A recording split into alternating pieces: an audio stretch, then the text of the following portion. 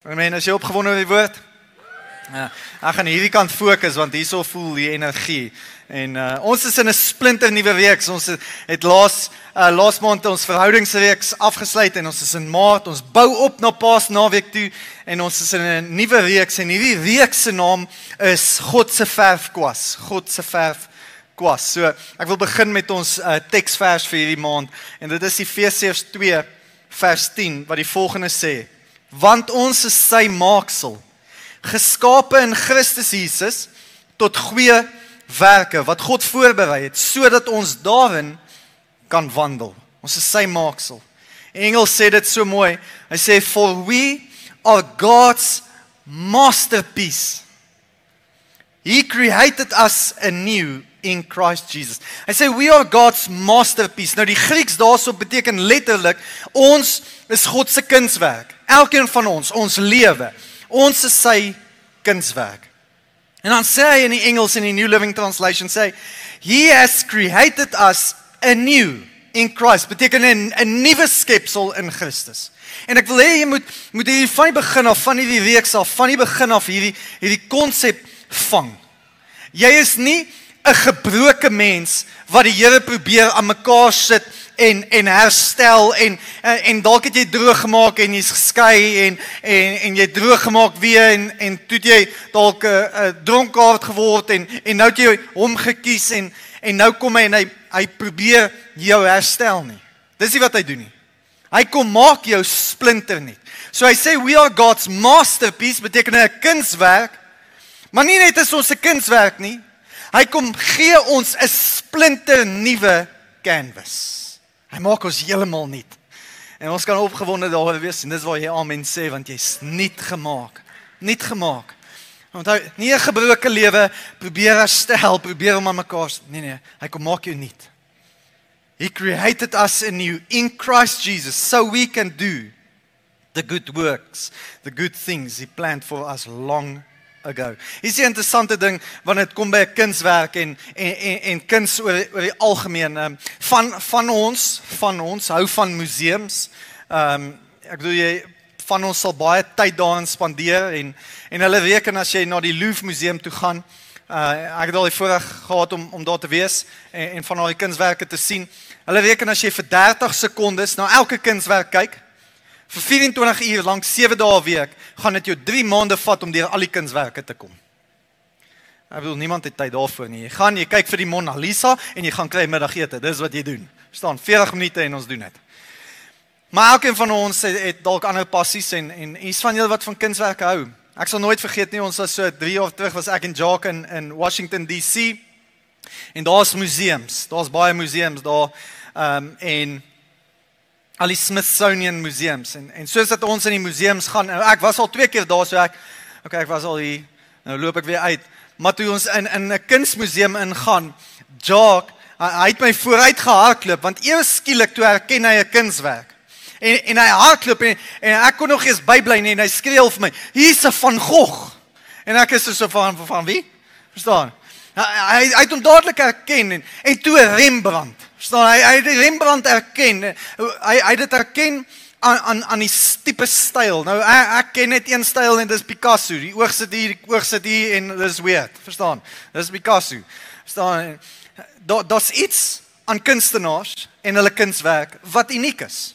Ek dink aan my skoonma, sy's 'n kunstenaar en sy hou van skilder en my huis hang vol haar skilderye. Daar's iets wat ek altyd aan haar kuns herken en dis die oë wat sy gee vir die mens wat sy skilder of die dier. Daar's net iets wat sy regkry met die oë. Ek weet wat dit my skoonma se is. So het elke kunstenaar 'n uniekheid en iets uniek aan hom en sy kunswerk. Net so, as die skrif praat van we are God's masterpiece, ons is sy kunswerk, het ek en jy iets unieks van die Here wat mense sal raak sien. Elkeen van ons het iets unieks wat mense gaan beleef. Dis 'n Christen, is 'n Gods maaksel. Dis die Here wat net dit gedoen het. Verstaan? Dis hy wat die verfkwas geneem het. Jy kan sien die handtekening die onder is die Here. Jy kan dit net sien en elkeen van ons is sy maaksel. En die eerste streep wat ek wil deel oor hierdie 4 weke reeks, in hierdie reeks van God se verfkwas, is die eerste streep, wanneer ek en jy ons lewe vir hom gee. Wanneer ons sê in Efesiërs 2:10, want ons is sy maaksel. Die eerste streep wat hy kom gee op hierdie skoon nuwe canvas is transformasie. Dis sy eerste verfstreep wat hy kom gee oor ons lewens. Hy kom transformeer ons. En wat ek vandag wil doen is, ek wil vir jou 3 waarhede gee, wanneer jy jou lewe oorgee aan die Here. 3 waarhede wat plaasvind en wat kom gebeur wanneer jy getransformeer word. Hier is wat jy moet weet, nommer 1. Die evangelie beteken verandering. Die evangelie beteken verandering. Beteken dat daar gaan transformasie plaasvind. Hier is die verskil, daar gaan transformasie plaasvind. Daar gaan nie noodwendig ooreenstemming plaasvind nie. Wat ek daarmee bedoel is die Engelse woord conformity. Jy gaan nie, die Here gaan nie van jou verwag om 'n sekere manier aan te trek en 'n sekere, ek bedoel, hy gaan nie vir jou sê jy moet op 'n sekere manier kerk toe kom aangetrek wees nie. Ek bedoel, van julle hou van die baadjie want julle dink die pastoor moet altyd 'n baadjie dra, verstaan? Dis dalk hoe jy groot geword het, dis godsdienstig, verstaan? Maar dis nie wat Christendom oor gaan nie. Die Here kom transformeer. Dis hoekom jy kan ander gelowe baie vinnig uitken op die uiterlike. Jy kan vinnig agterkom as iemand 'n moslim is, die manier hoe hulle aantrek of alles gaan oor die uiterlike. As jy dink aan die Katolieke, die manier hoe hulle aantrek is uiterlike. Dis wat godsdienst kom doen. It wants to conform you. But God doesn't want to conform you, he wants to transform you. Beteken hy wil nie aan die uiterlike kom fokus nie, hy wil aan die innerlike kom fokus. Dis wat die Here kom doen. Die oomblik wat ek en jy, die oomblik wanneer ons harte vir hom gee, wanneer ons die evangelie aanvaar, kom transformeer hy ons. Die evangelie, die eerste waarheid, die evangelie bring verandering. 2 Korintiërs 5:17 sê die volgende: Daarom, as iemand in Christus is hy 'n nuwe skepsel. Die ou dinge het verbygegaan. Kyk, alles het nuut geword. Daardie woord nuwe skepsel in die Grieks is dieselfde woord as wat gebruik word vir metamorfose. Is daardie oomblik wanneer Jesus aanvaar, wanneer jy hom aanvaar as jou meester en jou eienaar, wanneer wedergeboorte plaasvind, aanvaar jy hom en dan word jy 'n nuwe skepsel. Beteken 'n metamorfose vind plaas. Daar's verandering wat plaasvind. Jy was eers hierdie lelike, vet, swart wurm. En toe aanvaar jy die Here, hy kom maak dit nuut. Beteken in hierdie kokon verander jy, transformasie gebeur. Hy het sy verfkwas kom neem en jy sê Here, hier is my lewe en hy kom maak alles nuut. En wat hy kom doen is hy kom verf transformasie. Jy lyk nie meer soos daardie ander persoon soos wat jy eers gelyk het nie. Hy kom maak dit nuut. Transformasie gebeur. Die kerk kan jou nie verander nie. Ons kan jou help om te verander, maar ons kan jou nie verander nie. Die Here verander jou. Die kerk is soos die kokon of soos hierdie esel. Dis hoekom dit belangrik is om gereeld kerk toe te kom, want jy stel jou lewe in staat en sê Here, kom neem die verfkwas, Here. En jy plaas jouself op die esel en sê Here, kom transformeer my lewe. Het is belangrik om in te skakel in die lokale lewe van die lokale kerk, sodat daar verandering kan plaasvind. Die evangelie beteken verandering. Johannes 3 sê die volgende in vers 1-7. En daar was 'n man uit die Fariseërs. Hoe het hulle geweet hy's uit die Fariseërs? Hulle kon dit sien hoe hy aangetrek het. Met die naam van Nikodemus, 'n owerste van die Jode.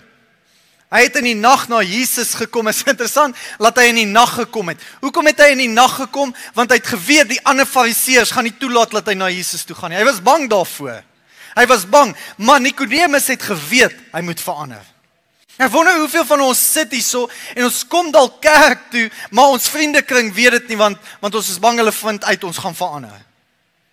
Maar die WhatsApp stuur en sê ek gaan verander. Ek gaan nie meer so, die Here gaan iets nuuts in my kom doen. Staan, en baie keer is ons soos 'n Nikodemus, ons kom eerder in die aand, laat niemand ons sien nie.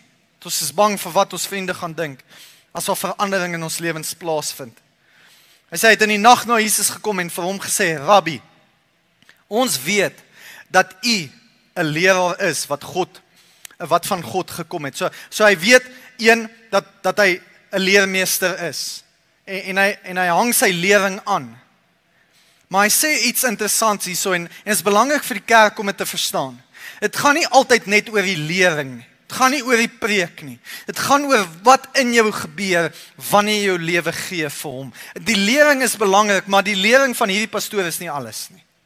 Verstaan? Dis hoekom ons nie my gesig op alles sit nie. Verstaan? Want dit gaan nie oor my nie. Dit gaan nie oor die kerk nie. Dit gaan net oor een naam en dit is Jesus Christus. We are dying to make Jesus famous. Maar hy kom en hy sê, Rabbi, ons weet dat u 'n leraar is wat van God gekom het. Want niemand kan hierdie tekens doen wat u doen as God nie met hom is nie. En is interessant, hy sê u doen tekens. Beteken dit daar gebeur iets wanneer u praat. Dit is nie net dat u preek vir ons nie, maar daar gebeur iets in die omgewing waar u is.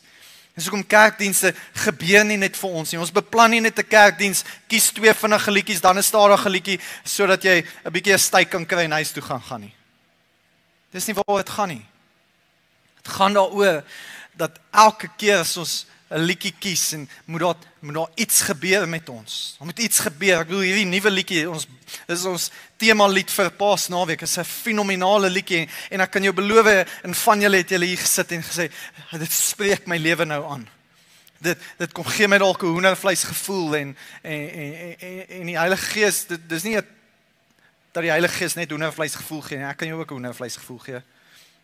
Warm chocolate en marshmallows by 'n vuur en kombersie en maar die uitwerking van die teenwoordigheid van die Heilige Gees gee baie keer hoendervleis. Here, u werk nou aan my. Dis tekens wat gebeur, sodat daar verandering kan plaasvind. Hy kom agter, Nikodemus, kom agter, hier's iets wat gebeur en ek soek meer van dit. Ek kan nie hierdie lewenstyl aanvaar nie. Ek kan nie heeltyd hierdie kleredag, ek het iets nodig wat hier gebeur.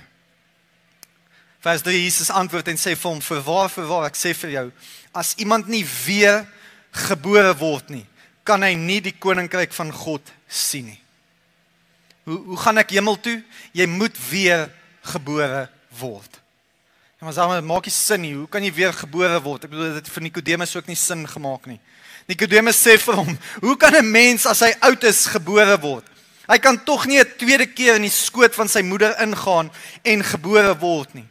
Jesus antwoord hom, voorwaar, ek sê vir jou, as iemand nie gebore word uit water en gees nie, beteken water die doopbad en gees nie, kan hy nie in die koninkryk van God ingaan nie. Want uit die vlees, wat uit die vlees gebore is vlees, en wat uit die gees gebore is gees. Moenie jou verwonder dat ek vir jou gesê het, julle moet weer gebore word nie. Wat sê Jesus vir Nikodemus? Hy sê, daar moet iets bonatuurlik met jou plaasvind. Jy moet weer gebore word. Ons sê, hoe gebeur wedergeboorte? Dis wanneer die oomblik wat jy Jesus aanvaar as jou persoonlike verlosser en saligmaker. Kom die Gees en hierdie gebroke lewe van jou, haal hy af van die canvas af en hy kom gee vir jou 'n nuwe canvas. Hy kom maak jou 'n nuwe skepsel. Dit gebeur bonatuurlik. Hoe doen jy dit? Here, ek aanvaar U as my koning en meester en ek aanvaar die geskenk van die ewige lewe wat U vir my het. Jy kan nie daarvoor werk nie, dis hoekom dit genade is. En ons menslikheid wil daarvoor werk. Ek moet U betaal, wat kan ek doen? Nee, dis verniet. Jy moet dit net aanvaar. Dis 'n geskenk van die Here af. Dis ons eerste stap. Tweede stap is die doop en ons nou mense gedoop en jy kan, as jy wil, gedoop word. Maar is belangrik. Die evangelie kom transformeer. Eerste waarheid wat jy moet weet. Dit kom maak nuut. Tweede waarheid wat jy moet weet is, God het jou lief, net soos wat jy is. Hy het ons lief net soos wat ons is. Maar hy is te lief vir ons om ons te los net soos wat ons is. Hy is lief vir jou net soos wat jy is, maar hy is te lief vir jou om jou te los net soos wat jy is. En ek voel baie keer is daar twee weergawes van die evangelie wat gepreek word. Jy die een kant van net genade. Ek bedoel, as mense wat net genade. Genade. Moenie worry nie, dis okay, Jesus is lief vir jou. Genade. Dis okay as jy droog gemaak het, genade. Ek bedoel, moet net nie offended wees nie, genade vir jou. Verstaan? Dis okay. En dan sal die ander kant wat gepreek word, dis net weer waarheid. Verstaan? Jy moet regkom, jy moet verander. Jy moet jou hart vir die Here gee en jy moet jou lewe neerlê. As jy nie gaan verander nie, gaan jy draai. Jy moet draai of braai. Verstaan? Turn or burn. Verstaan? Dis die ouens wat hard slaan. En ek dink ons twee weergawe, die een word hierdie kant gepreek en die ander. Ek dink Jesus het nooit bedoel dat hierdie twee apart gepreek word nie. Ek dink sy bedoeling was altyd dat dit saam gepreek word. Laat genade en waarheid saam gepreek word.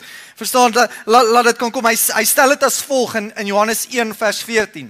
En die woord het vlees geword. Dis Johannes se manier om te verwys na Jesus. Hy het nou hom verwys as die woord. Hy het gesê en die woord het vlees geword. Voel of iemand vra, maar hoe weet jy dit? Want daar's 'n hoofletter W. Net in elk geval. En die woord het vlees geword en het onder ons gewoon. En ons het sy heerlikheid aanskou, 'n heerlikheid soos van die enige geborene van die Vader kom, vol van genade en waarheid. Genade en waarheid. Ons kan nie net genade, daar moet waarheid ook gepreek word. En hierdie reeks gaan baie meer oor waarheid as genade, want genade kom, ons gaan Paasfees spreek oor genade. Maar ons moet 'n balans hê. Ek bedoel, as jy dink aan die fliekreeks, baie genade. Want die fliekreeks gaan oor mense wat nie die Here ken nie, wat kerkloos is en onbekeerd is. Dis genade. Hoekom? Want gesien genade lok, waarheid ontrafel. Genade lok, waarheid ontrafel. Wat bedoel jy? Genade nooi ons uit om vry te wees, maar die waarheid maak ons vry. Verstaan? So die genade lok ons. Ek wil hê wat Jesus vir my het, maar dan kom die waarheid in. Okay, maar jy moet hierdie en hierdie verander. Is nie net die kant of die kant nie, dis beide. Die Here is lief vir jou en hier is jou waarheid, net soos wat jy is. Maar hy's te lief vir jou om jou te los, net soos jy is. Hy kan jou nie 'n gebroke persoon los nie. As hy vir jou genade gehad het en het jou gelos, het hy eintlik geen genade vir jou gehad nie, want dan was jy nog steeds 'n gebroke persoon. Maar hy kom vandag en hy gee nie net genade nie, maar hy sê, hier is die waarheid. Jy moet weet, die evangelie verander. Dit gaan jou transformeer. En God se verfkwas, wanneer hy sy verfkwas neem, moet jy besef, daar's areas in jou lewe wat nie reg is nie, maar hy gaan dit kom begin verander. Hy gaan sy verfkwas neem en transformasie gaan plaasvind. Daar's vir jou genade, dit lok na jou toe, maar dan kom die waarheid van die Here en dit kom maak jou vry. Derde waarheid is, as ek nie verander nie, ken ek dalk nie regtig vir God nie. En ek sit daar dalk in, want dis 'n moeilike een om te sluk. Dalk ken jy nie regtig vir God nie. As wanneer jy Jesus aangeneem het, en daar gebeur geen transformasie nie, dalk het jy die verkeerde evangelie aangeneem. Er moet transformasie gebeur, want die evangelie transformeer. Dit bring verandering. En Johannes slaan nog ons hart, en ek weet dis hard nou, maar jy sal my later vergewe vir harde preek. Maar Johannes kom en hy lê soveel klem hier op. Hy sê, ons kan nie sê die Here, ek het Jesus aangeneem, maar ons lewe verander nie. Hy sê die volgende in 1 Johannes 1 vers 6 tot 10, hy sê, as ons sê, dat ons met hom gemeenskap het, en in die duisternis wandel, dan lieg ons, en ons doen nie die waarheid nie. Maar as ons in die lig wandel, soos hy in die lig is, dan het ons gemeenskap met mekaar, en die bloed van Jesus Christus en sy seun, reinig ons van alle sonde. As ons sê dat ons geen sonde het nie, mislei ons onsself, en die waarheid is nie in ons nie. Hoor wat verwag die Here van ons, die volgende, hy sê, as ons sondes bely. Beteken dit nie wegsteek nie, ons moet dit bely. As ons sonde bely, is hy getrou en regverdig, om ons die sondes te vergewe, en ons van alle ongeregtigheid te reinig. Ek bedoel, wat verwag Jesus van ons hier? Hoekom verwag hy verandering? Hy sê nie, jy moet dit ontken nie. Hy sê nie, jy moet hierdie swak area ontken in jou lewe nie. Dis nie wat hy sê nie. Hy sê, bely dit net. Bely dit. Hoe bely ek dit? Here, Ek het slegte gedagtes en ek sukkel daarmee. Wat doen jy? Jy gee hom die geleentheid om die verfkwas te neem en hierdie stuk van jou lewe te kom verf, om te kom transformeer. Hoekom? Want jy bring dit ewe skielik in die lig. En wanneer jy duisternis in die lig bring, duisternis kan nie funksioneer in die lig nie. Jesus sê nie, jy moet sê, ek is sonder sonde nie, want dan lieg ons almal het sonde, jou pastoor ook. Ons almal sukkel met 'n area. Wat sê hy? Hy sê, bely dit. En die oomblik as ek en jy bely, gaan hy ons vergewe, en hy kom van daai ongeregtigheid, en hy kom reinig dit. Hy neem sy verfkwas, en die eerste strook, is hy bring transformasie. Hy sê, as ons sê, vers 10, dat ons nie gesondig het nie, dan maak ons hom tot 'n leenaar, en sy woord is nie in ons nie. Johannes gaan aan op hierdie trant in hoofstuk 2, en hy sê die volgende, whoever says, I know him, but does not do what he commands is a liar, and the truth is not in that person. Ek het nou die dag nie stry gekry nie, ek het iemand aangespreek wat ek moes aanspreek, want hulle was net besig met goed wat nie van die Here af is nie. En terwyl ek hulle aanspreek daaroor, sê hulle vir my, hulle weet die woord sê dis verkeerd, maar die Here het vir hulle gesê dis reg. Hier is wat ek vir jou wil sê, kerk. The Spirit of God will never contradict His word. It will never contradict His word. Ek bedoel, die Here gaan nie vir jou sê, dis okay, jy kan dit maar doen, as sy woord sê, ons moet dit nie doen nie. He will not contradict. Dis nie die Here wat met jou gepraat het nie, jy het te veel pizza geëet die vorige aand, en bietjie te veel wyn gehad, en ek dink jy is besig om te hallusineer. Hy sê, gaan aan in vers 5, en hy sê, but if a person obeys his word. Hier's wat gebeur. Nie 'n wet wat binnekant ons opstaan nie. Daar's 'n liefde wat in ons opstaan. Oomblik as ons begin regkom. Oomblik as ons sê, ja, ek sukkel met hierdie area, maar ek wil hê jy moet my transformeer. Die oomblik wanneer ek en jy sy woord begin nakom, en dit wat hy vir ons sê hy, love for God is truly made complete in them. Die oomblik wanneer ek en jy begin doen wat sy woord sê, dan begin daar 'n liefde vir hom ontwikkel binnekant ons. En sê hy aan, this is how we know we are in him. Whoever claims to live in him must live as Christ did. Hoofstuk 5 gaan hy aan en hy sê, in fact, this love for God, to keep his commands, and his commands are not burdensome. Beteken dit die oomblik as hierdie liefde vir die Here begin ontwikkel, dan raak die taak wat ons moet doen nie meer so moeilik nie. Dit is nie ek moet dit doen nie, dit word nou ek wil dit doen. Laat my dink eendag toe 'n verkeersbeampte my afgetrek het. Nou ek het op my hem gery, so my regtervoet is nog bietjie swaar, ek kry dit nie uit my uit nie. Eendag so 30 km/h oor die spoedgrens gery, op die snelweg en afgetrek. Terwyl ek afgetrek is, het die verkeersbeampte gekom en gevra, meneer, weet jy hoe vinnig het jy gery? Toe sê ek vir hom, ek weet ek het oor die spoedgrens gery, ek is nogal haastig. En hy wil 'n kaartjie skryf. Net so voordat hy die kaartjie skryf, is asof daar genade teenoor my getoon was, en hy sê, weet jy wat meneer, ek gaan jou net laat gaan met 'n waarskuwing, maar moet dit asseblief nie weer doen nie. En toe het ek verder gery, ek bedoel, daar was niemand, 'n oop pad, jy kan oop kegels gegaan het. Weet jy hoe vinnig het ek verder gery? Ek het by die spoedgrens gebly. 120. Maar weet jy wat sou gebeur het as daai man vir my 'n kaartjie geskryf het? Ek sou nie by die spoedgrens gebly het nie, want ek sou geniet het waarvoor ek betaal het. Maar die oomblik, toe hy genade aan my betoon, is dit nie meer, ek moet dit doen nie, ek wil dit doen. Nie ek moet dit doen nie, ek wil dit doen. Transformasie gebeur. Hoe kan ek laat transformasie in my lewe gebeur?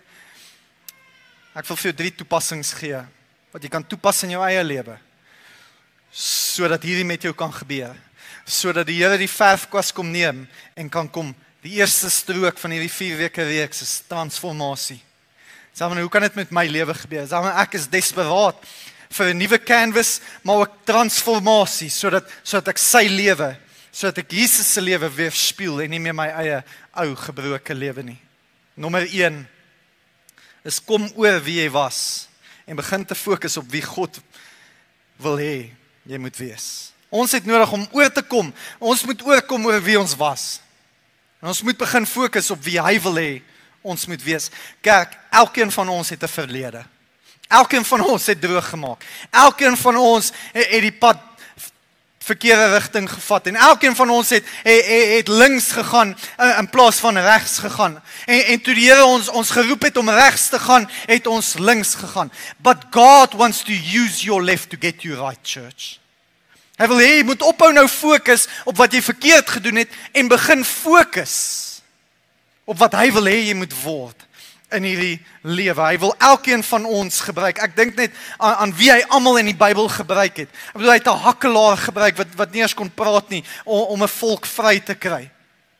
Hy het moordenaars gebruik en egbrekers gebruik en dronkaards gebruik. En hy wil jou ook gebruik. Maak nie saak hoe lyk jou verlede nie. Maar ek en jy moet ophou fokus op ons verlede. Die vyand gaan altyd 2 dinge kom doen in ons lewens. Hy gaan ons of hou in ons verlede of hou in die toekoms. Hy wil net nie hê ons moet nou leef nie. En ek en jy moet ophou fokus op wat ons alles verkeerd gedoen het en begin fokus op wat die Here wil hê ons moet word. Hy sê in Romeine 1 vers 1. Sê hy, Paulus, 'n diensknegt van Jesus Christus. Ek wil net hê jy moet hier 'n paar hoofstukke voor dit het hy nog Christene doodgemaak.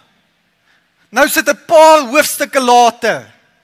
In die boek Romeine kom hy en hy sê Paulus, 'n diensknegt van Jesus Christus, 'n geroepe apostel. Die Engels sê I called apostle. Beteken hy is nog nie eers 'n apostel nie. Hy's geroepe tot om 'n apostel te word. Daar's 'n proses wat besig is om met hom te gebeur. En wat moet gebeur?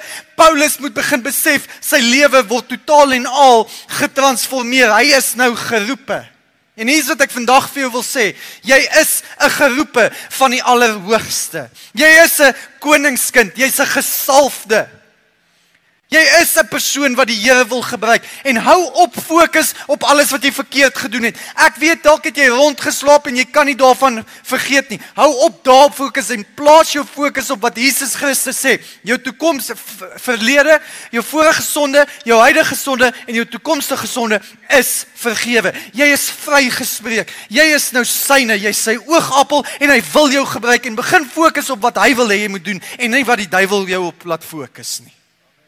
Nee, ek preek beter as wat jy nou net gerespond het. Hy kom en hy sê in Kolossense 3 vers 7 en 8. Dis wat jy moet weet, Jesus verander mense. Hy verander ons. Hy sê waarin julle ook vroeër gewandel het. Onthou jy daai slegte lewe? Onthou jy toe daaraan? Hy sê waarin julle ook vroeër gewandel het toe julle daarin geleef het. Maar nou, nie vroeër nie, maar nou moet julle dit ook alles aflê. En dan noem hy 'n paar goed, toorn en woede en boosheid en laster en skandelike taal wat uit ons mond uitkom. Hy sê lê dit af. Moenie daar leef nie, leef in die nou. Moenie in die verlede, leef in die nou. Kom fokus op wie God wil hê jy moet wees. Hou op fokus op jou verlede. En fokus op dit wat God wil hê jy moet fokus en word. Tweede toepassing. Gee God toestemming om alles te verander. Nie net hierdie gedeelte van jou lewe nie. Laat hy alles verander. Sien wanneer 'n kunstenaar skilder, ek bedoel hulle maak hierdie meesterstuk en dis wie jy is, jy's 'n meesterstuk. En die Here kom, kan jy jouself indink as die Here jou kom skilder en jou prentjie kom skilder wat hy oor jou droom, maar hy los hierdie gedeelte 'n groot wit area. Wat gaan ander mense doen wanneer hulle na die kunswerk kyk? Hulle gaan fokus op die deel wat nog nie klaar is nie. Hulle gaan fokus op daardie deel wat nog nie getransformeer is nie. Dis presies wat die vyand wil doen. Hy wil nie hê elke area van jou lewe moet verander nie, want hy wil hê ons fokus moet op hierdie gedeeltetjie bly. Maar wat kunstenaars doen, hulle verf nie hierdie gedeelte wat mense nie kan sien nie. kom verf hulle. En wanneer hulle klaar is, wanneer jy totaal en al getransformeer is, wanneer jy klaar is, signature of God. Maar jy moet hom toestemming gee, om alles in jou lewe te kom transformeer, te verander. En hier's die Here. Hy kan alles nou kom transformeer. Hy kan sy krag gebruik, hy is so sterk. Maar dis nie hoe hy werk nie, hy is so lief vir ons, hy het ons vrye wil gegee. En hy staan aan die deur en hy klop. En hy wonder, wanneer gaan jy vir hom oopmaak? Sodat hy kan kom verander, sodat hy die verfkwas kom neem, om te transformeer. Die Here klop. En as jy sy stem gaan begin herken, gaan jy die deur oopmaak en sê, Here, kom verander alles in my. Kom verander alles in my. Dit sal 'n tragedie wees as jy hier uitstap en jy laat hom nie toe om te verander nie. Hoe lank wil jy nog vasgevang bly in daardie ou lewenstyl? Hoe lank wil jy hê jou huwelik moet nog skade ly? Hoe lank gaan jy nog die deur nie vir hom oopmaak nie? Sien, want die vlees hou van wat die vlees wil doen. Maar ons moet die Here toelaat dat hy kom verander. Galasiërs 5 vers 19 sê, en die werke van die vlees is openbaar, naamlik oorspel, hoerery, onreinheid, ongebondenheid, afgoderry, towery, vyandskap, twis, jaloersheid, toornigheid, naaiwer, tweedrag, partyskap, afguns, moord, dronkenskap, brassery en dergelike dinge, waarvan ek julle vooraf sê, soos ek al vroeër gesê het, dat die wat sulke dinge doen, die koninkryk van God nie sal beerwe nie. Maar die vrug van die Gees beteken dis nie 'n vleeslike, dis 'n vrug. En die oomblik wanneer ek en jy verander, dan begin ons vrugte te dra. En hier's wat jy moet besef, ons begin nie al die vrugte dadelik te dra nie. Die Here is nog steeds besig om te verf. Ewe skielik pop 'n vrug by jou uit wat jy gedink het bestaan nie in jou nie. Hy sê die vrug van die Gees is liefde, blydskap, vrede, lankmoedigheid. Dis nog 'n vrug waarin die Here met my, Here, hierdie deel, ek sukkel daarmee. Ek het liefde en ek sukkel met lankmoedigheid. Here, kom neem die verfkwas. Kom transformeer. Eers skielik begin ek die vrugte dra van lankmoedigheid en vriendelikheid, goedheid, getrouheid, sagmoedigheid, selfbeheersing. Teen sulke dinge is die wet nie.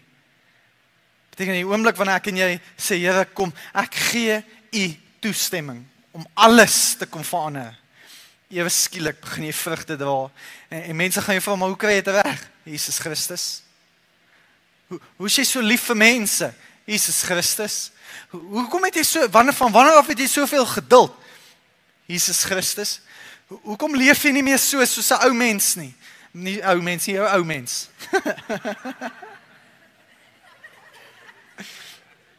Soos jou ou mens nie. Man, wat ook al. Maar die wat aan Christus behoort, hoor wat gebeur, hoekom het gebeur? Maar die wat aan Christus behoort, het die vlees met sy hartsogte, daai goed wat ons wil doen, wat jou vlees wil doen, en begeerlikhede het ons gekruisig. Wat het gebeur? Ons gesê, ou mens is gekruisig.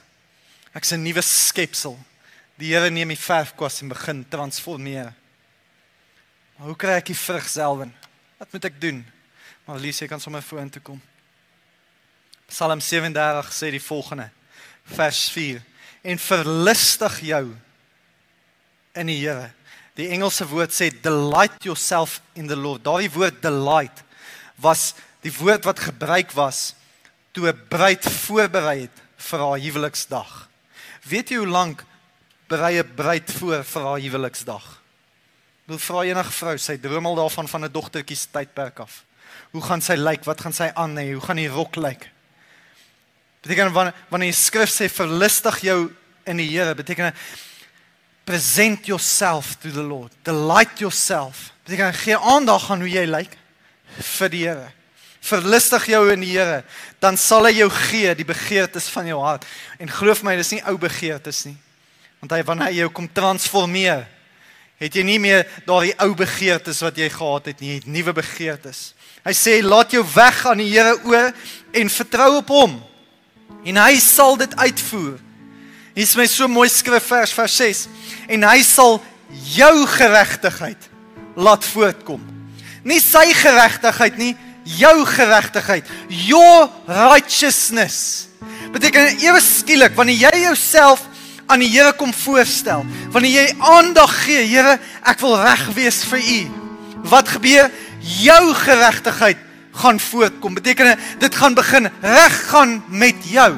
Ewe skielik gaan jou huwelik begin floreer. Ewe skielik gaan jou finansies weer begin regkom. Ewe skielik gaan hierdie geesmens van jou vrug begin dra. Jou geregtigheid laat voorkom soos die lig en jou reg soos die middag.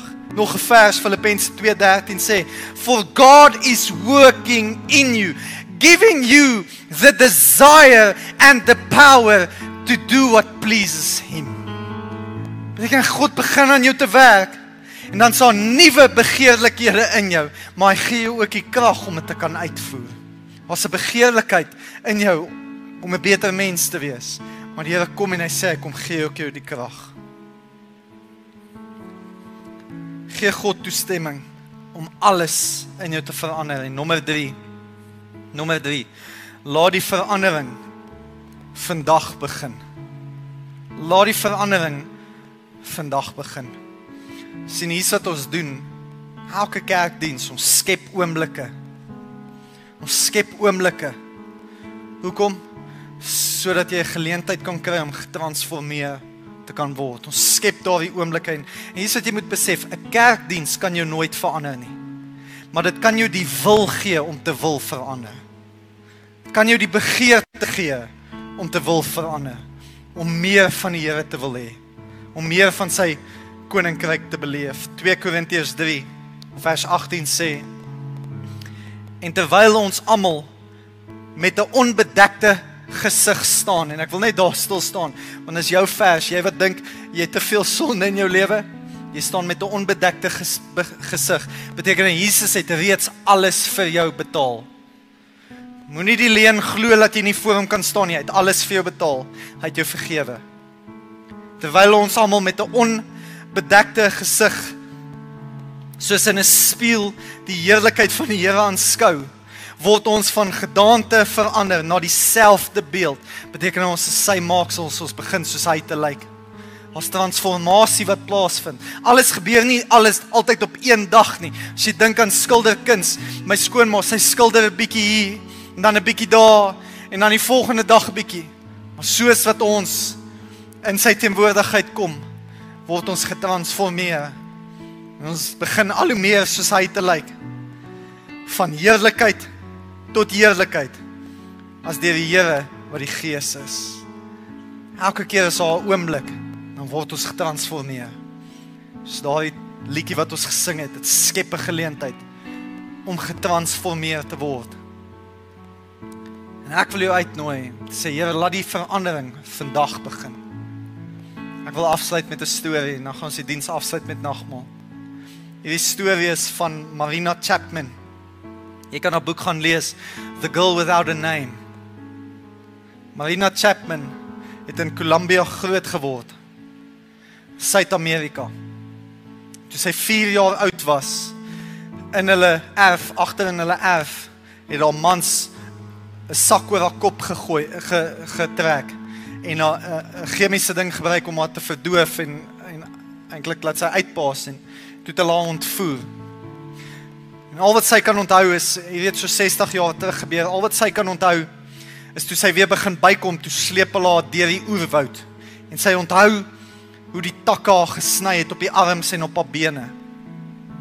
En daar in die oerwoud, hierdie 4-jarige dogtertjie het hulle die sak van haar kop afgeruk, hierdie man het die klere van haar lyf afgeruk, en julle weet wat het hulle met haar gedoen. En dan toe net daar gelos, so sy moet doodgaan net daar. Marina Chapman vertel die storie in haar boek. Sy onthou die eerste aand, want dit was toe sy die bangste was. Sy het gehoop en geglo, iemand gaan haar kom haal. Iemand gaan haar red. Sy onthou het sy geskree en gehuil en die klanke van die eerste aand. Niemand het gekom nie. Tweede aand, hierdie 4-jarige dogtertjie.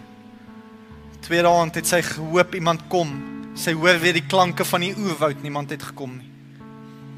2 dae sonder kos. Dag 3 het gekom en toe kom haar trop ape en hulle omsingel haar, omring haar.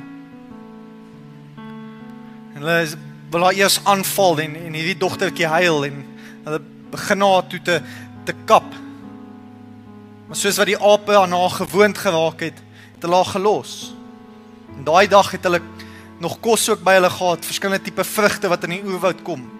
En op dag 3 het sy bietjie vrugte gehad om te eet. Dag 4, toe kom die ape terug en toe besluit sy gaan saam met die ape gaan. Hierdie dogtertjie, sy kon nie meer praat nie, want sy het dit verleer, want sy het saam met die ape gewoon en vir 10 jaar leef sy in die oerwoud, saam met hierdie ape, in die bome. Sy dink soos 'n aap, sy reageer soos 'n aap, sy kommunikeer soos 'n aap, sy swing in die bome soos 'n aap. En een dag kom sy en sy sien iets in die oerwoud wat reflekteer en sy is nuuskierig en sy gaan kyk. En toe sy hierdie ding optel, toe gooi sy dit weg, want hierdie ding het 2 oë gehad. Volgende dag toe skraap sy weer moed bymekaar en sy gaan tel hierdie ding op wat reflekteer. Toe het sy 'n spieël opgetel. En vir die eerste keer vanaf sy kan onthou, sien sy hoe sy lyk. En sy kom agter, maar dis sy wat in die spieël is. En daardie dag toe besef sy lyk nie soos die res van die ape nie. Sy lyk nie soos hulle nie. En ewe skielik is daar ontevredenheid in hierdie dogtertjie, dat sy eintlik geroep is vir meer. Want sy is nie dieselfde as hulle nie. Die oomblik toe sy met haarself van aangesig tot aangesig gekom het, kom sy agter, maar dit is nie wie sy is nie. En kort voor lank toe 'n jagter haar gered. Marina Chapman is omtrent 64, 65, sy weet nie presies self hoe oud is sy nie. Getroud, sy het klein kinders. Sy bly in Bedford in Engeland. Sy sê wel haar gunsteling dinge om te doen saam met die kleinkinders is om in die bome rond te speel. Maar die oomblik toe sy van aangesig tot aangesig gesien het wie kan sy regtig wees, toe was sy nie meer tevrede met die ou lewe nie. En hier's wat ek vandag vir jou wil sê, jou lewe is dalk gebroke, jou lewe is dalk stikkend, maar die Here kom sê vandag vir jou, you are God's masterpiece.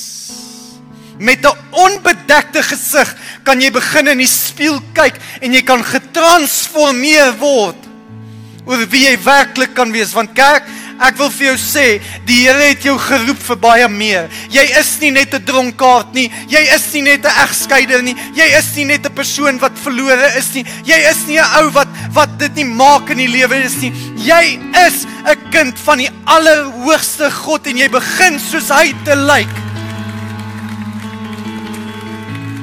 Jy moet hom die toestemming gee om te sê, Here, vandag begin my lewe te transformeer. Here, vandag neem die verfkwas en die eerste strook is transformasie, sodat ek wanneer ek weer in die spieël kan kyk, kan ek nie 'n gebroke canvas sien nie, maar 'n nuwe canvas wat gesign is, wat geteken is, signature of God. Hy het vir jou gesterf, sodat jy 'n lewe in oorvloed kan leef. Hy het vir jou gesterf, sodat jy moet weet, al jou sondes is vergewe. Hy het vir jou gesterf, sodat jy getransformeer kan word, in sy beeld in. Gee hom die toestemming, om alles te verander, en gee hom die toestemming, om het vandag te doen. Kom ons sluit die oë. Here, dankie vir die liefde en die genade, Here, dankie vir die goedheid. Dis my gebed, Here, vir elke persoon hierso, dat hy sal kom en ons sal kom transformeer, soos nog nooit tevore nie. Here, ek wil kom bid, vir elke persoon wat u nog nie aanvaar het nie, om daardie keuse nou te maak. En ook elke persoon, Here, wat nog sukkel met hulle ou lewe, dat U die transformasie sal laat kom begin, en laat gebeur, Here. Terwyl elke oog gesluit is. Ook sit jy en jy sê, Zalma, jy het vroeër gepraat van wedergeboorte. Ek het nog nooit daardie keuse gemaak nie. Ek het nog nie die geskenk van die ewige lewe aanvaar nie. As dit jy is, wil ek vir jou 'n geleentheid gee, voordat ons nagmaal gaan gebruik. Ek gaan jou nie vorentoe roep nie, ek gaan jou nie ongemaklik laat voel nie. Ek wil net hê jy moet 'n keuse maak vanoggend om te sê, Here, ek kies U en ek aanvaar U as my verlosser. En ek aanvaar die geskenk van die ewige lewe. As jy dit nog nooit gedoen het nie, terwyl elke oog gesluit is, niemand gaan rondkyk nie, wil jy nie vir my vandag jou hand opsteek en net weer laat sak nie. Ek wil graag saam met jou bid. Ek gaan nie vorentoe roep nie. Dankie, jy kan weer laat sak. Jy gaan nie vorentoe kom nie. Dankie, jy kan weer laat sak. Dankie. Dankie. Ek gaan 'n laaste geleentheid gee. Ek wil net saam met jou bid. Ek kan opsteek en weer laat sak. Dankie. Dankie, jy kan weer laat sak. Dankie. Laat 'n klomp hande opgaan en ek wil vra dat die hele gemeente hardop agter my aanbid asseblief. Here Jesus, ek kom vanoggend en ek verklaar dat ek 'n sondaar is. Maar dankie dat U vir my gesterf het en al my sondes vergewe het. Here, ek bely U as my koning en meester. En ek aanvaar die geskenk van die ewige lewe. Dankie dat ek hemel toe kan gaan en niks my daaruit kan hou nie. In Jesus naam. Amen.